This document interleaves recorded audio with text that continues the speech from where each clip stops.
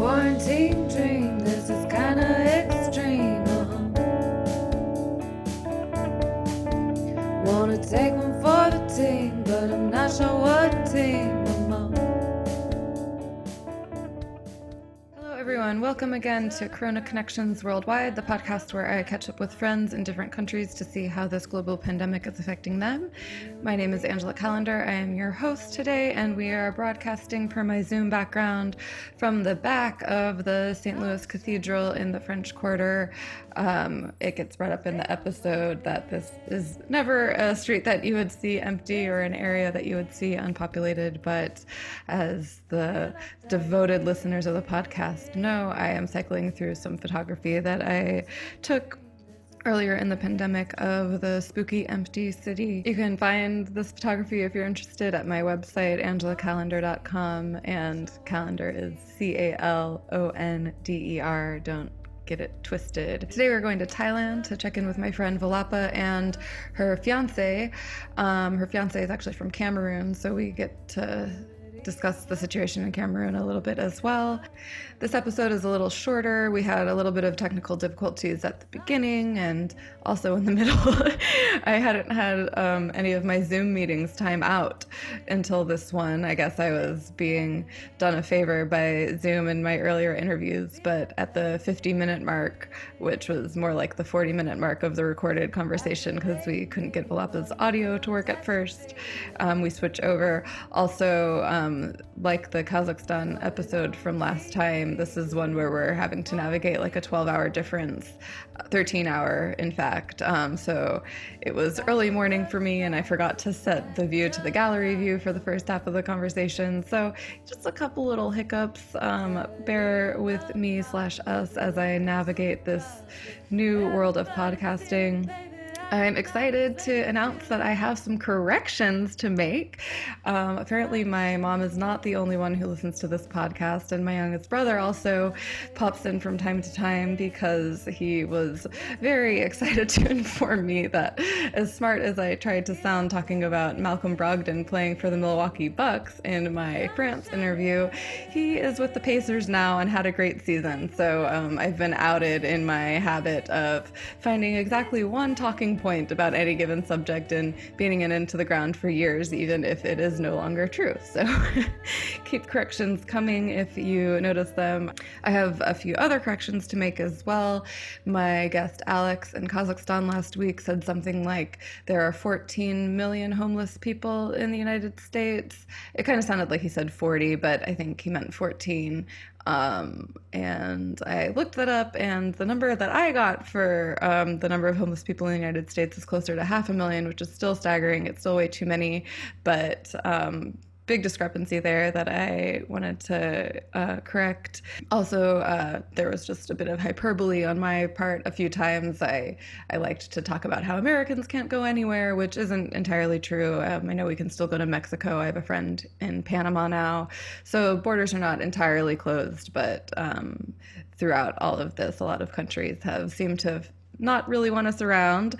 And then in another episode, I had mentioned that a bunch of the storms that were passing through the Gulf were missing Louisiana, when in fact I meant that they were missing New Orleans. And I think even in the same episode I mentioned that Lake Charles, Louisiana has been really badly damaged by these storms.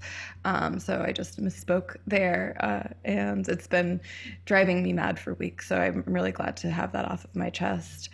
Thankfully this is a shorter episode because this intro is taking me forever today, but do just always want to mention that you can find us on Instagram at Corona Connects Pod, on Twitter at Rona Connects Pod, and I'm doing a really bad job of keeping up with the Twitter, but I'll do something today. How's that?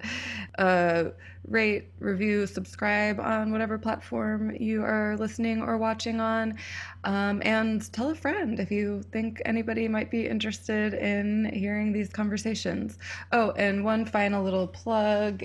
If you're watching on YouTube, I am in my City Waste Union shirt, which are the sanitation workers in New Orleans. They went on strike in May fighting for hazard pay and PPE and a general living wage. I mentioned in an earlier episode that there was a bit of frustration on the part of people who were considered essential workers, who were really putting their lives and their families' lives on the line to do jobs such as sanitation work, and that they rightfully felt a certain way about people like myself who were being paid $600 a week to stay home, while they were making considerably less than that to do their job. So you can find them at City Waste Union on Instagram.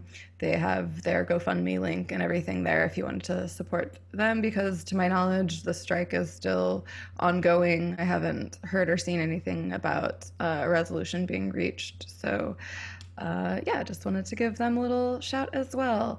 So with that, let's go to Thailand and check in with Valapa and Martin.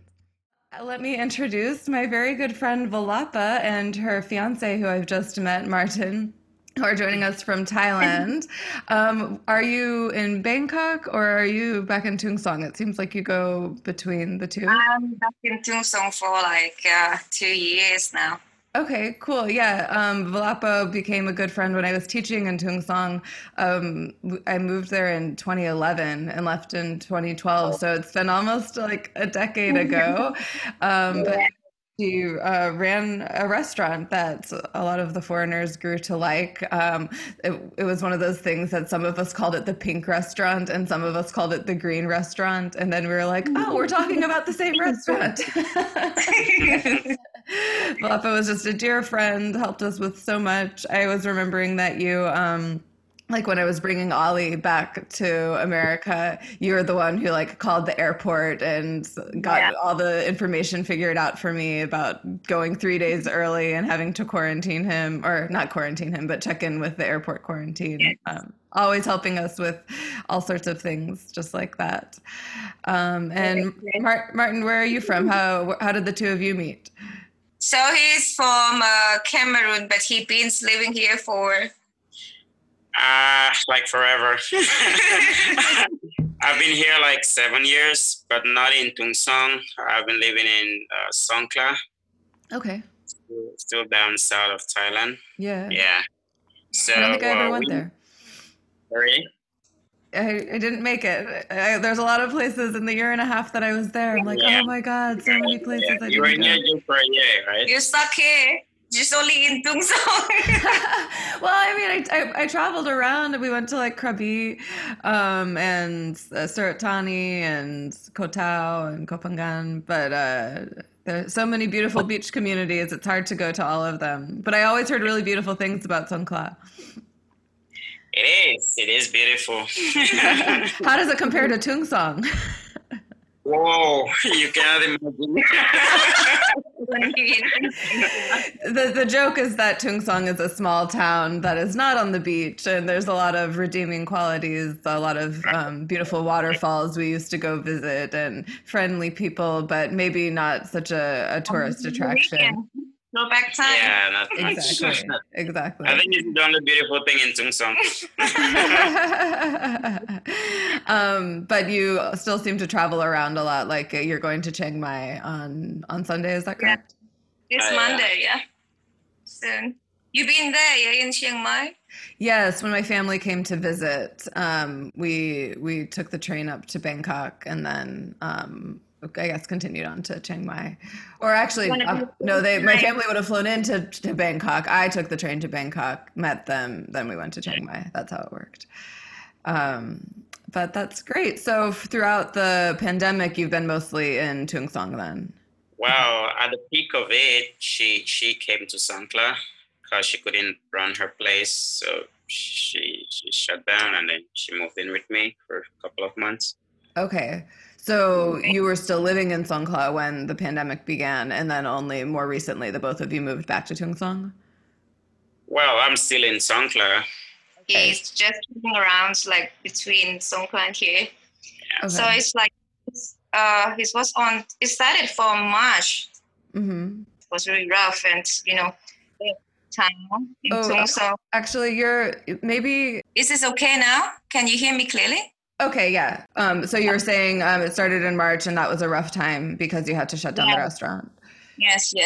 But it was the first week, it was like people, like, they still came, but it wasn't really that's popular anymore for going out to eat in the restaurant because they got really scared about this. And then I finally made my decision to shut my place down. Yeah, for that. And then I just moved to just spend a couple months in Songkla with him. Okay. And was it the same in Songkla where a lot of the restaurants and bars shut down? Yeah. So it was like a countrywide rule that was passed by the government that all the businesses should shut down. Yeah. Yeah, well, especially for like the first month of it, it was a really complete shutdown because even the restaurants were asked to shut down. They could only just do like delivery, but they couldn't entertain guests. So, yeah. And I'm sure like tourism had basically completely cut off, right? Like people weren't able to come and visit. What do you do in Songkla, Martin? I teach too. You're a teacher, okay. And so were schools also shut down at that time as well? Around that time, yeah. Fortunately, it was just about school break. School break was in April, so shut down last week of March. Yeah, started at the last week of March. So yeah, it was just about school break. Yeah. Okay, so that was kind of convenient timing.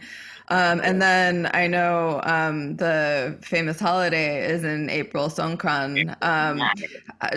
Did people like still try to do that in their own little way, or was it basically completely shut down?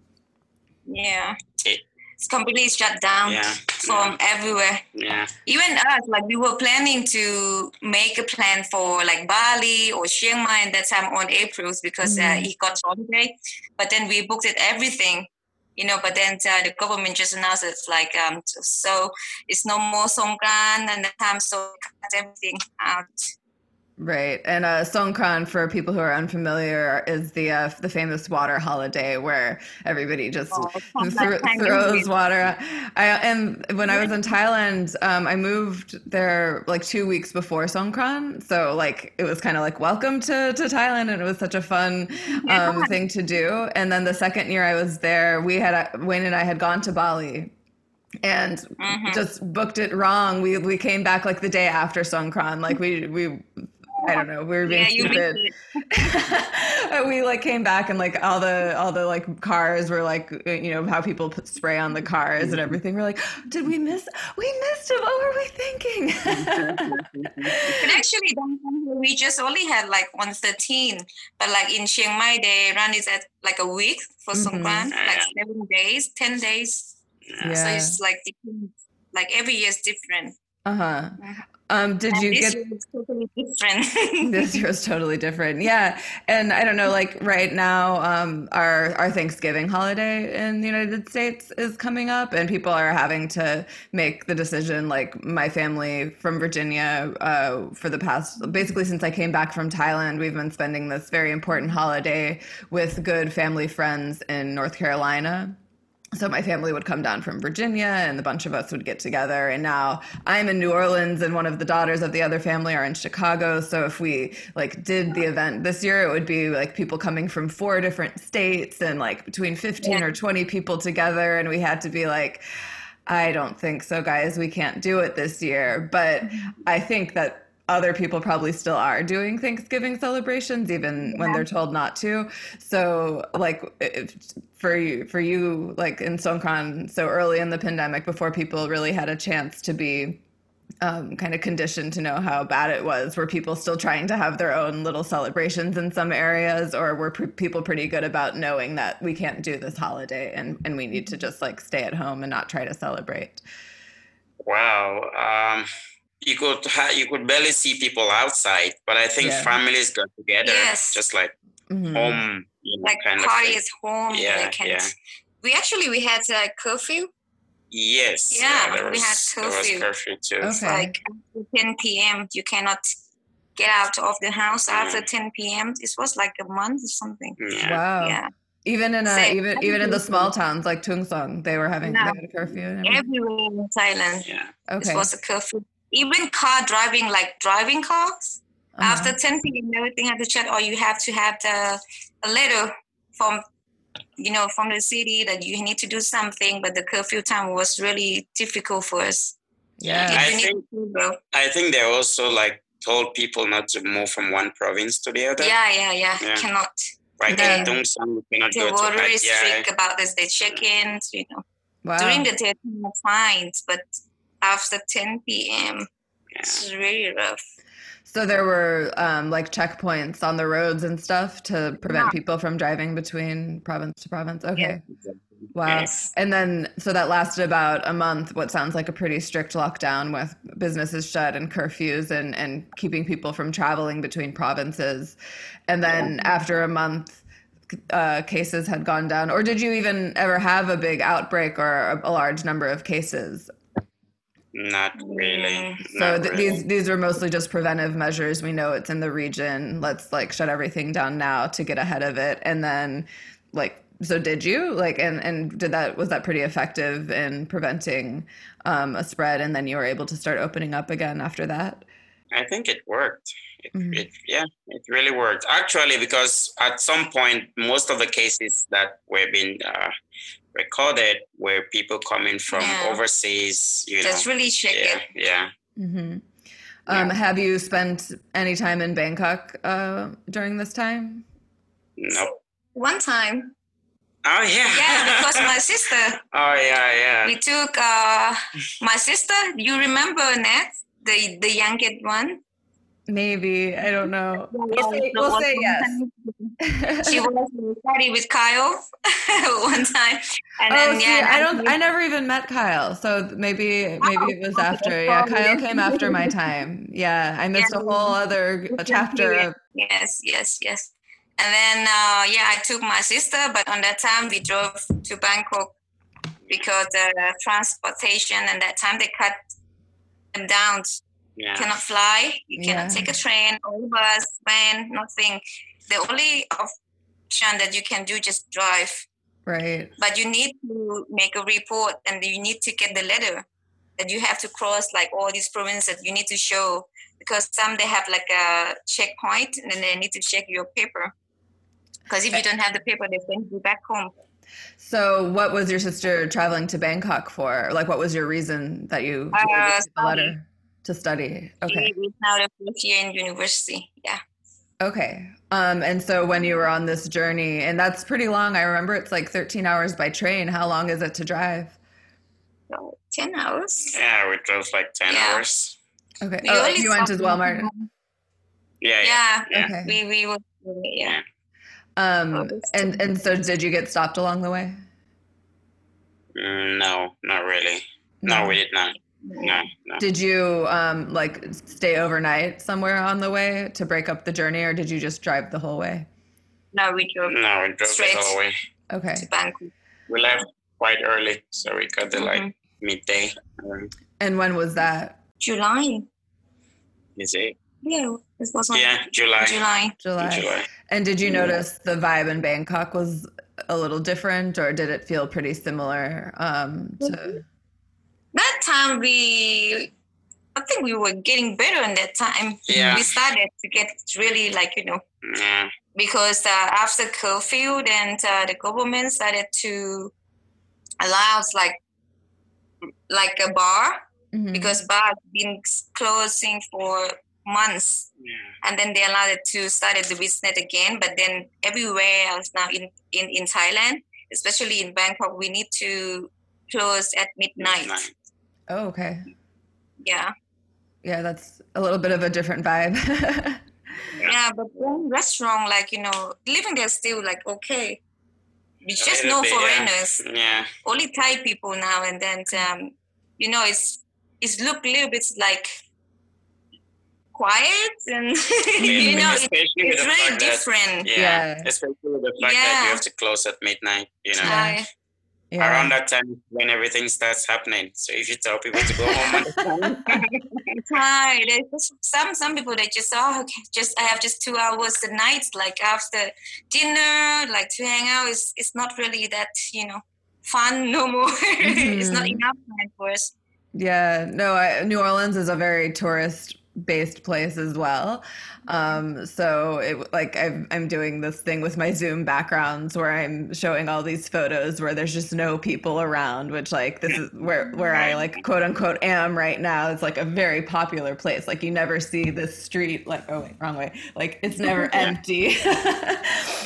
And in some ways it was kind of nice. Like in some ways it was like, oh, especially to take pictures, like to like be able to take beautiful pictures in the French Quarter without tourists everywhere, and to feel like you get to enjoy your city a little bit. But then, yeah, like locals also are subjected to the same things. Like, oh, I might also want to go to the bars. I might want to do this.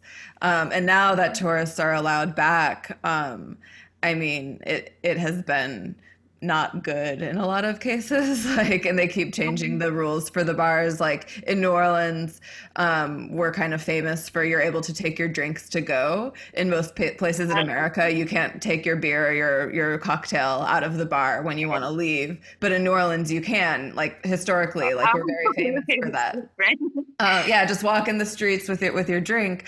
And it was sort of funny because in a lot of places in the United States that before they didn't allow this, they made new rules because they don't want people to stay in the bars. So especially when the weather was nice, they're like, you know what, and to help the businesses, like, okay, we want the businesses to stay in business. Okay, you can take your cocktails to go. It's a new thing we're allowing. But in New Orleans, they actually did the opposite. They're like, okay, man, this is a problem. Like we still got all these tourists coming to town and like flooding the streets with the drinks.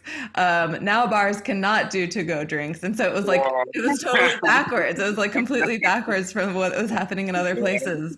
And now we're allowed to do it again, but like Halloween, which was around 2 weeks ago, the French Quarter was just, which is the like kind of popular, the oldest area of town, and the popular area for tourists. And you know, I went through a stroll with my mask on earlier in the day just to see it, and it was bittersweet because like part of my heart just like felt really happy to like see people in costumes in the French Quarter again, and to hear music, like just these things that you really missed. But then just like looking around and like seeing so many people, and a lot of people are not wearing masks. And sure enough, it's like 2 weeks later now and we're seeing a huge spike. So like that was what people were basically predicting would happen, that like everybody would forget that we're in a pandemic for Halloween, and then and now we'll see the effects of it. But so you said that you were doing better in July. So is that to say that you're also seeing a bit of a spike now? Are you in a second wave like a lot of places? No. I think Thailand is pretty safe, I can say, at the moment. Is tourists, like, are foreigners allowed to come in, or are your borders still pretty closed? They just let a group of Chinese go in. This is the first round for Chinese people, but they're pretty strict and they have like quarantine stuff. Yeah. Now, like many hotels in Thailand, they started to do this kind of for this, like they can have like a long stay people to stay in their hotel for like 2 weeks, 3 weeks, and they have quarantine. They have like a new offer for that, like quarantine. Yeah, like the business, because it's really affect like this tourism stuff and all the hotel things, like you know. But sorry, you broke up a little bit. Are you saying that the hotels kind of have like a quarantine package almost, like to build in the quarantine time into their stays? Yeah, it's like a new choice for customer. Yeah. Well, when I was interviewing my friends in Curacao, the Caribbean island that is also very dependent on tourism, they were talking about their quarantine rules and everything. And we mentioned how it's such a difficult thing to have to plan into a vacation, because most people only take a vacation that's like 2 weeks long. So if you're going to like travel somewhere and like have to quarantine. Yes. Another thing is just like they can ensure you when you stay here, say you got a paper to confirm that, okay, you clean and stuff like that. Like hotel will do this to you. We hand you about all the documents and stuff. So it'd be another good way for this business, and then, you know, getting people like they check in before they let tourists like in. Mm-hmm. So Is China the only country that are allowed to visit at this point, or is that just they're allowing this one group of people? Not just the Chinese. Actually, two of my friends who are teachers, they just got into the country. One of them, the ladies from the Philippines, she had a quarantine in Bangkok. The other one had it in Krabi. That's where she works. A friend of mine too came in from Cameroon. She also had a quarantine. So it's not just the Chinese. Yeah. Okay. Yeah. Did you, I mean, I guess you and Volapa are together, but did you ever consider like going back to Cameroon during this time, or did foreigners who were in town to teach, like, did they have to make this decision? Like, do I want to stay here or should I try to go back to my country while I still can? Do you know people who ran into that? Well, like for me, my country shut down pretty quick. I think we even shut down the borders before Thailand. And well, at that time too, when it just started, I just thought it's gonna be for something for just like a month.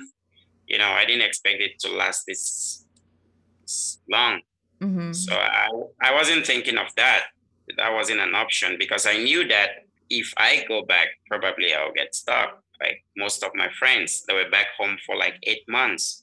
Especially the one that just got back into the country. She was there for like 9 months or so. So because most people went back home around that time, around School March. break. Yeah, school break. So Okay.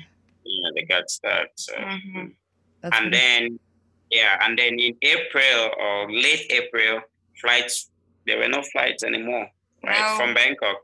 Yes. The airport was like, they were only receiving Thais who were out of the country. Right. Yeah. And then how did that affect visas? Like, it seems like people would run into an issue where maybe now they're overstaying their visa because they're stuck here. Do you know if they, made exceptions for people overstaying visas in that situation? They gave, people who were here on tourist visas, they did free extensions for everybody. Okay, that's good. I think it's still going on up till the end of this month. Yeah. Gotcha. And is school back in session now? Are you back to teaching, or how is that working? It is. We started in when was that? August. Yes, in August, but we started teaching online for a month, and then we went back to school, and then each class will send in just half of the students per day. The next day, the other half comes, they kept on swapping. But now everybody's back to school. Okay. When they were doing the half and half, would the half of the kids who stayed home, would they follow along with the lesson online, or were they really just going to school half the time? Well, that is what they said.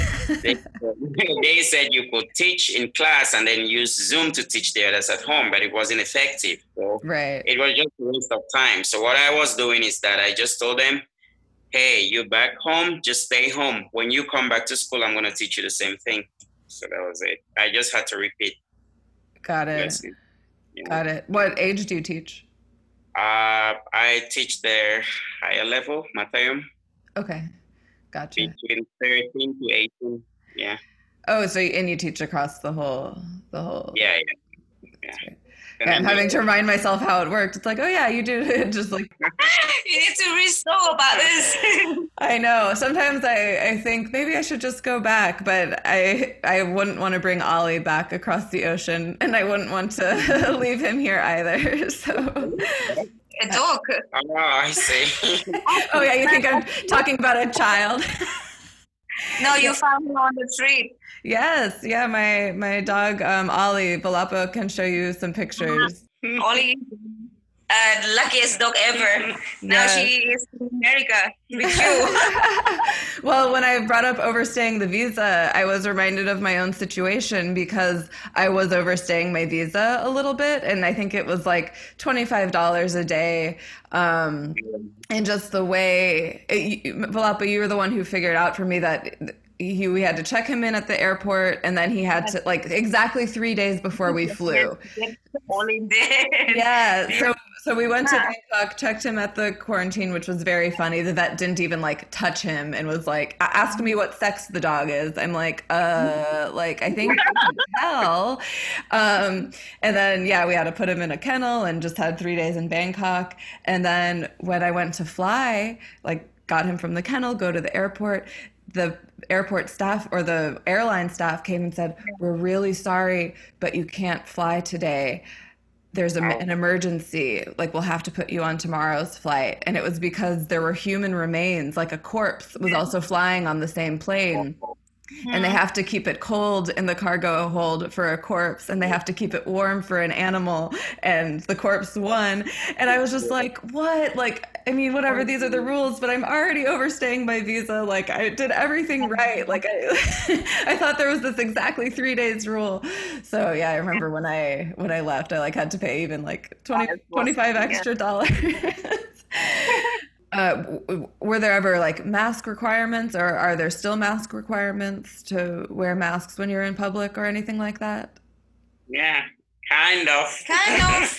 But like if we go to like a department store or place like that, then you need to wear it because people are gonna look at you and then don't let you in because they have a checkpoint in the front. But then the restaurant is the place, the bar is the place that you don't need to wear it. We were just talking about this when we saw. So what's different? Why you wear the mask? And then you go to the shopping mall, but then in the restaurant, and the small packs, like more people at the bar, dancing club, and they don't even have to wear this. So and at a restaurant, are you supposed to have limited capacity and like keep the tables spaced out or anything like that, or is it just like normal restaurant? It's normal now. Yeah. I'm having kind of functions like they're singing karaoke now. Oh gosh. Yeah. So this was fast. Yeah. I thought it would be longer than this, like to quote quarantines and about it. But Thai people, it's really good about this. Well, I can easily say that in Thailand they kind of beat the virus, so life is almost back to normal. Yeah, must be nice. The month was really difficult. They sacrificed, they really did a great deal of sacrifice for this. Just like, give it 3 months and then we did our best for this. Yeah. Just take like it's going to be another round for the pandemic, but then it worked. Yes. And did you get the impression that like your national government and then the province governments, that they were all working together pretty well and kind of sharing the same goal, or did some areas fight back a little bit against it, or? I don't think anybody fought against it, Yeah. In some provinces, the rules were a little bit stricter than the others. Like in Songkhla, I saw a couple of posters that said, if you aren't wearing a mask, you're going to pay like 20K. There's just like a big sign down the street. Although I never saw anybody fined, but I heard in Phuket, foreigners had to pay those who weren't putting on a mask. Yeah. It was very strict. Well, yeah. When I saw it, I was like, where's my mask? I'm trying to find my Yeah. But people really work this thing out together. And I understand that there were protests in Bangkok recently about some things involving the new king and people speaking out about that. Like when people were gathering for these protests, like were they masking up or did they not feel like they needed to? Because it's basically... I watched the news. Actually, I've seen on the news like they like protecting themselves by wearing masks, but in the big crowd of people, like thousand, I don't know if it's working or it's really risky too for this. Yeah, even with the mask. Yeah. Still crowded streets in Bangkok. Yeah. But they're pretty much still wearing the mask. Yeah. Gotcha. Do you want to, just because it's an interesting thing, do you want to talk about those protests at all and explain just how the monarchy works in Thailand and what people were protesting about, or do you not want to talk about it, or should you not really talk about it? Like, I don't know how strict. I take a deep breath from this COVID stuff. I can't even think about the other stuff. I want to get back and run my things and try to get back to normal, like on track, to work, make money, and try to carry on all my crew and, to work this out. But the people there, I don't know, he's teaching all these students. And then I think even here, we do have like a small purchase too, but not as in Bangkok. It's really like a place. But in Tung Song, I don't hear anything in Tung Song, but in Songkla, in his school, they have. Well, I really don't know exactly what it is they're protesting about. But I've seen a few students raising up 3 fingers, and they said So just like they just want 3 things to change, like for Thailand now, like they don't want this government no more. So it feels like 8 years by working under all this social stuff, like, after they're taking over from the old like government, and then people feel like it's not getting better by being under them, but they keep running their job, but then we get really like, it's pretty hard to explain for this too. But then the other things came across after the King Ramanai passed away. We didn't really want this royalty no more. Like, we don't want King Ramadan, or we don't want to be under the royalty no more. Like, Gotcha. Thai people. Hold on one second. It's going to cancel my meeting, so I have to email you another invite link. Wow. I need you as my tech guy. I would have been really mad about that. Thank you. If I decide to keep this in, we had to restart a meeting, and Martin was kind of that I was not recording. So great with the international technical difficulties. And I was just recapping that, as Valapa had been saying before we had to cut off, that people weren't super happy with the new king, which was something that I had been prepared for based on what people were telling me about the old king, who was so dearly beloved and who had led the country for so long when I was living there. And so what is happening in regard to that? Like, are people, like, is there any true consideration to like treat the monarchy differently than it has been in the past, or is that not really an option, and this is the way that it is? Well, the rules about the monarchy is still there. The thing is, maybe people think the monarchy is not treating them the same way The previous. Yeah, for like the previous one, like this one doesn't care or something. Yeah, especially during the time of doing anything like the father, like that. So it's just like they got comparing between. Yeah, they start comparing, and then they be like, well, if we are not even getting anything from this monarchy thing, then let's just be free. Yeah, let's just be free from it. Yeah, and I think in the UK they're dealing with similar things. Like, a lot of people are wondering, like, why do we still have this very outdated institution? Like, a lot of money. We can't even talk about this because it's illegal. You know about this, right? When we talk about the monarchies, then it's always illegal. So people don't want that part in our life. No, we want to be free. We want to talk about this on the street, like, without, fear of going to jail. Mm-hmm.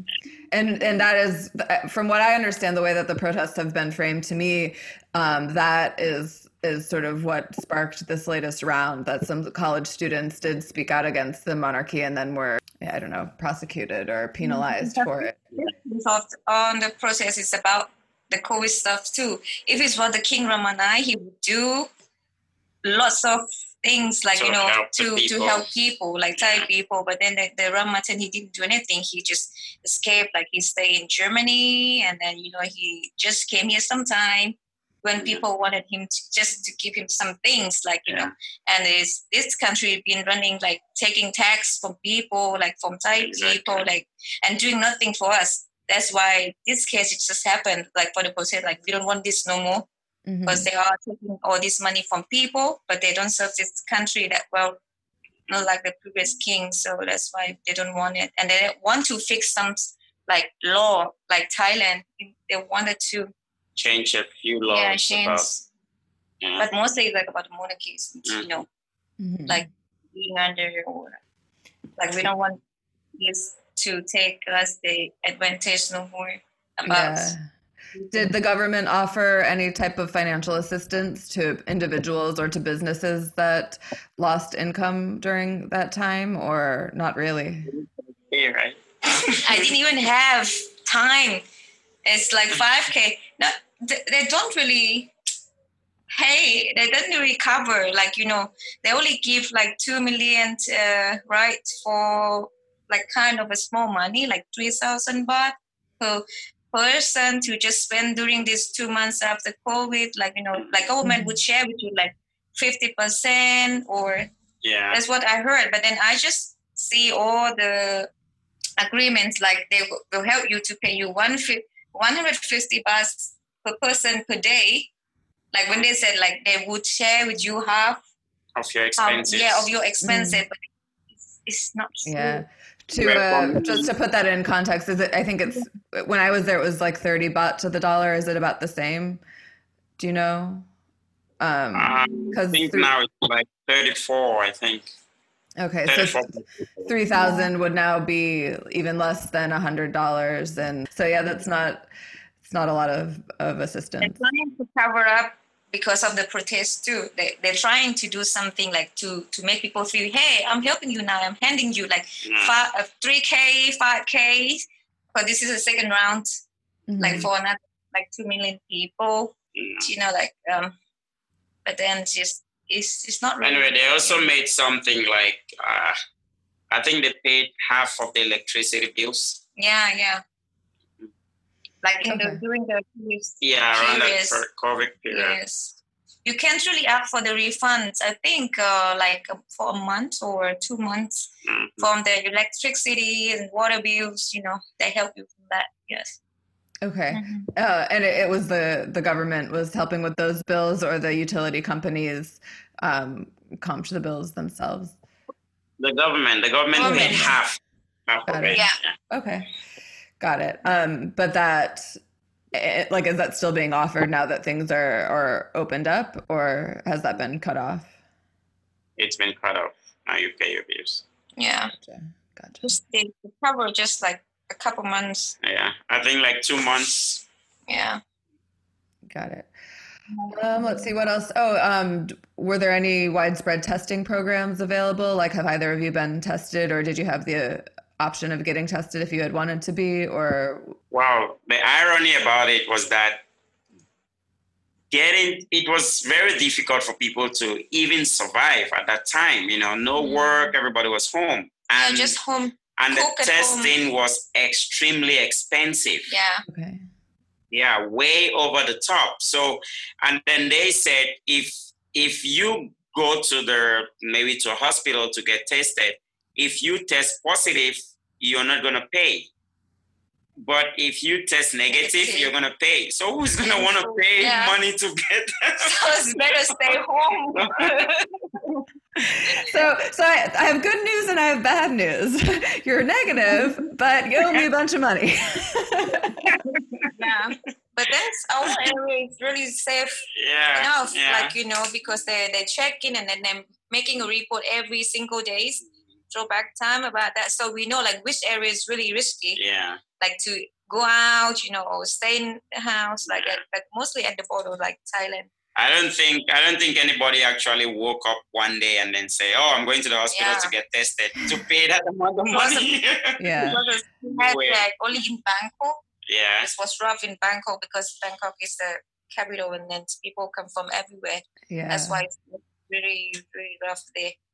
But like countryside like this, no, not a chance. Yeah. They only keep themselves in the house. Yeah. Do you know how your situation compares to like Malaysia or Cambodia or Myanmar or anything? Were all your neighboring countries pretty good about it as well, or? Well, I think there was a spike in Singapore. Philippines should be the highest right now after China, of course. Malaysia, I don't know much. Really, Yeah, I don't know we much. didn't really hear Yeah. much about like Malaysia. Malaysia or Yeah. Vietnam or Laos or Cambodia, like not really, Yeah. because those kind of countries are not really like a touristic Yeah. like area for, but Thailand, For us, the way that like the situation that I understand it to be abroad, like Vietnam is held on this pedestal of like Vietnam handled it so well. Vietnam is like the picture. Yeah. And I know Chris is in Vietnam. So I kind of want to get him on one of the interviews to see how things have been there. What is the situation like in Cameroon now? It's fine. It's pretty much better? yeah. Just one digits right now. Okay. And are there still significant lockdown measures, or has it opened up a lot? No, it's opened up. Within Cameroon, it's opened up. But I don't know with if the borders have been opened up for people to come in. But people can now fly out. Okay. But I don't know about flying into the country. Yeah. Got it. And was your family affected very much, or your family still okay? Yeah. My family is pretty much okay. Just for a few of my family members who were business people, they had to, at some point, they had to shut down, but they're all open now. Yeah, up and running. Gotcha. And the last question that I like to end on is what the perception of the situation in the United States is, if it's being talked about in other countries, because at least me and people who feel the way that I do, we're like sort of embarrassed by the handling of the situation. We think it's very sad that there have been all of these deaths there are always going to be some deaths, but it just wasn't handled very quickly, and there wasn't a very uniform type of measure that was put into place. Especially our leadership at the top was treating it like a hoax basically for a long time. So I'm always curious as to whether other countries are regarding it in the same way, or if it's not even really on your radar, or what the perception is in general. Yeah. My sister is in the US too. She's in Ohio. Oh, okay. So she's a nurse. So most of the updates I get it from her. Like when it was, really at its peak. I don't know how high it is right now in the US. It's the highest it's ever been. Like I saw something that there were 70,000 new cases reported on November 1st, and there were 140,000 new cases reported on November 11th or something. Like it's gone up a lot. Yeah. So most of the times I got the information from her. Like I remember one time I called her, she just got back from work and she was just quiet. And I was like, what's going on? Are you so tired today? And then she just started crying. And she said she just watched a woman die from COVID. She said she's scared every day going to work because she actually gets in contact with people who have been tested positive. So, and then she kept on saying that she also believes that if people can just distance themselves from each other or just put on a simple face mask, just like when you have cold, you sometimes put on a face mask so that you don't infect others, she thinks that it's really going to work because she said it's really a risk for them too as the first responders, they are every day. So I didn't hear it from the news, which sometimes your government will say fake news, but then I heard it from someone who actually, she wouldn't want to lie to me for, No. And I mean, like, what better perspective? Like, I would trust a first responder over the news, even like a trusted news source, like just somebody who's in there, like really experiencing it. I have a friend who is a pulmonologist here in New Orleans and happened to be in like the pulmonology, like lungs, in the middle of this like respiratory illness when it first spiked. And I talked to him in the first couple of weeks of it being here, and he was like, yeah, I had the worst day of my career yesterday. 5 people died while I was like at work. And that was really early. And up until recently, we had done a pretty good job of like keeping numbers down, because it was shocking to deal with that level of sickness and death early on. And yeah, we were like, it's not that hard to wear a mask. It's not that hard to, but other areas of the country didn't have to go through the same thing. Where is she in Ohio? Like Cleveland or Cincinnati or something? I'm not sure. Yeah. I mean, across the country, people are having those experiences. So she could really be anywhere. Yeah. Well, thank you. Thanks to her for her work. It's so important, and we're thankful for her service. So pass that on.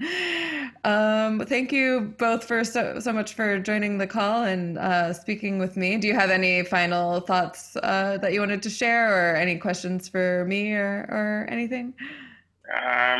Nothing much. I just think you guys should take it seriously. I agree. I so agree. People shouldn't go to educate people that, hey, don't let the government control your life. Well, it's not just about the US. It's almost everywhere, Yeah. If it was something that was only in the US, you might start thinking that, okay, maybe this is just a hoax or something. But it's everywhere, Mm-hmm. But yeah, your family, everyone, they're okay. Yeah, they're okay. My grandma, so my mom's family is all in Minnesota, like in the mid part of the country up by Canada, kind of. And my grandma still lives at home alone. She just turned 85 this year. So, but she's like a very like able person, just like so capable. And I'm sure she heard the news and took it seriously, but my aunts and uncles up in Minnesota were like, Mom, you're not leaving the house. Like, we're going to bring you your groceries. You gotta. So she was joking at the beginning. She's like, I'm grounded. I'm 85 years old and I'm grounded. But I did get to see her when the curve was sort of flattened over the summer. My family and I got tested, and I drove up from New Orleans, and my family drove from Virginia, and we got together in Wisconsin, which is right next to Minnesota, where we have a lake house, and I got to see my grandma, which was really nice. But my youngest brother, who had a baby last year, he and his family did not come over the summer because they didn't want to drive with the baby and they didn't really want to fly. So I haven't seen my youngest brother or his wife or my nephew since like last Christmas. And I was hoping to see them for Thanksgiving, but like I said, we decided we're not going to do that. So I think for Christmas, I probably still will drive to Virginia and then try to, just stay with my family and not see too many people. Because again, I think it's important to have measures, because you clearly can't trust people to like do the right things, but like I can trust myself to do the right things. Like I'll wear my mask and I'll sanitize my hands and I'll stay distant. So in some cases it's like, if I can trust myself and I can trust these people, like I would love to be able to go to North Carolina for this gathering. But I don't know. I just quoted those numbers to you. Like you can't see cases rising like this and feel like you get to do the things that are being told not to do to other people. But I do hope that I can go home for Christmas and see my family, and that the situation won't be so bad that I feel that that's not a good idea. But yeah, no, everybody's okay. My sister-in-law is a nurse. And I know her sister was put onto a COVID unit for a while, despite like they work in the NICU, like on tiny babies, but they just needed to bring more people into the COVID units for a while. So I know her sister was doing that, and it was pretty intense and pretty hard. But I haven't heard any recent information about that. And for the most part, everybody is doing fine. Okay, that's great. You guys just stay safe. Yeah. Very good for the new president. Yeah. Well, yeah, when he finally gets inaugurated, I guess. It sounds like some of Trump's lawsuits that he was trying to file got turned down this week, so that was a nice development. It's been such a ridiculous process, but Yeah, we'll see. we'll see. Yeah. All right, guys. Well, thanks again so much for talking. It was really nice to meet you, Martin, and always great to see you, Vilapa. I am glad we tried scheduling this so many times. We finally did it. Yeah. It's okay. Anytime. Just welcome. Take care, and I can't wait until I can come to Thailand again and visit with you again. It will be really, really wonderful. All righty. Good night. Bye-bye. Bye. All right, folks. Well, that's that. Thanks again for checking in with the Corona Connections Worldwide podcast. Be back next week. Not entirely sure where. Haven't scheduled it yet. Please do find us on Instagram at Corona Connects Pod or Twitter at Rona Connects Pod. And as always, rate, review, subscribe, tell a friend. Thanks. See you next week.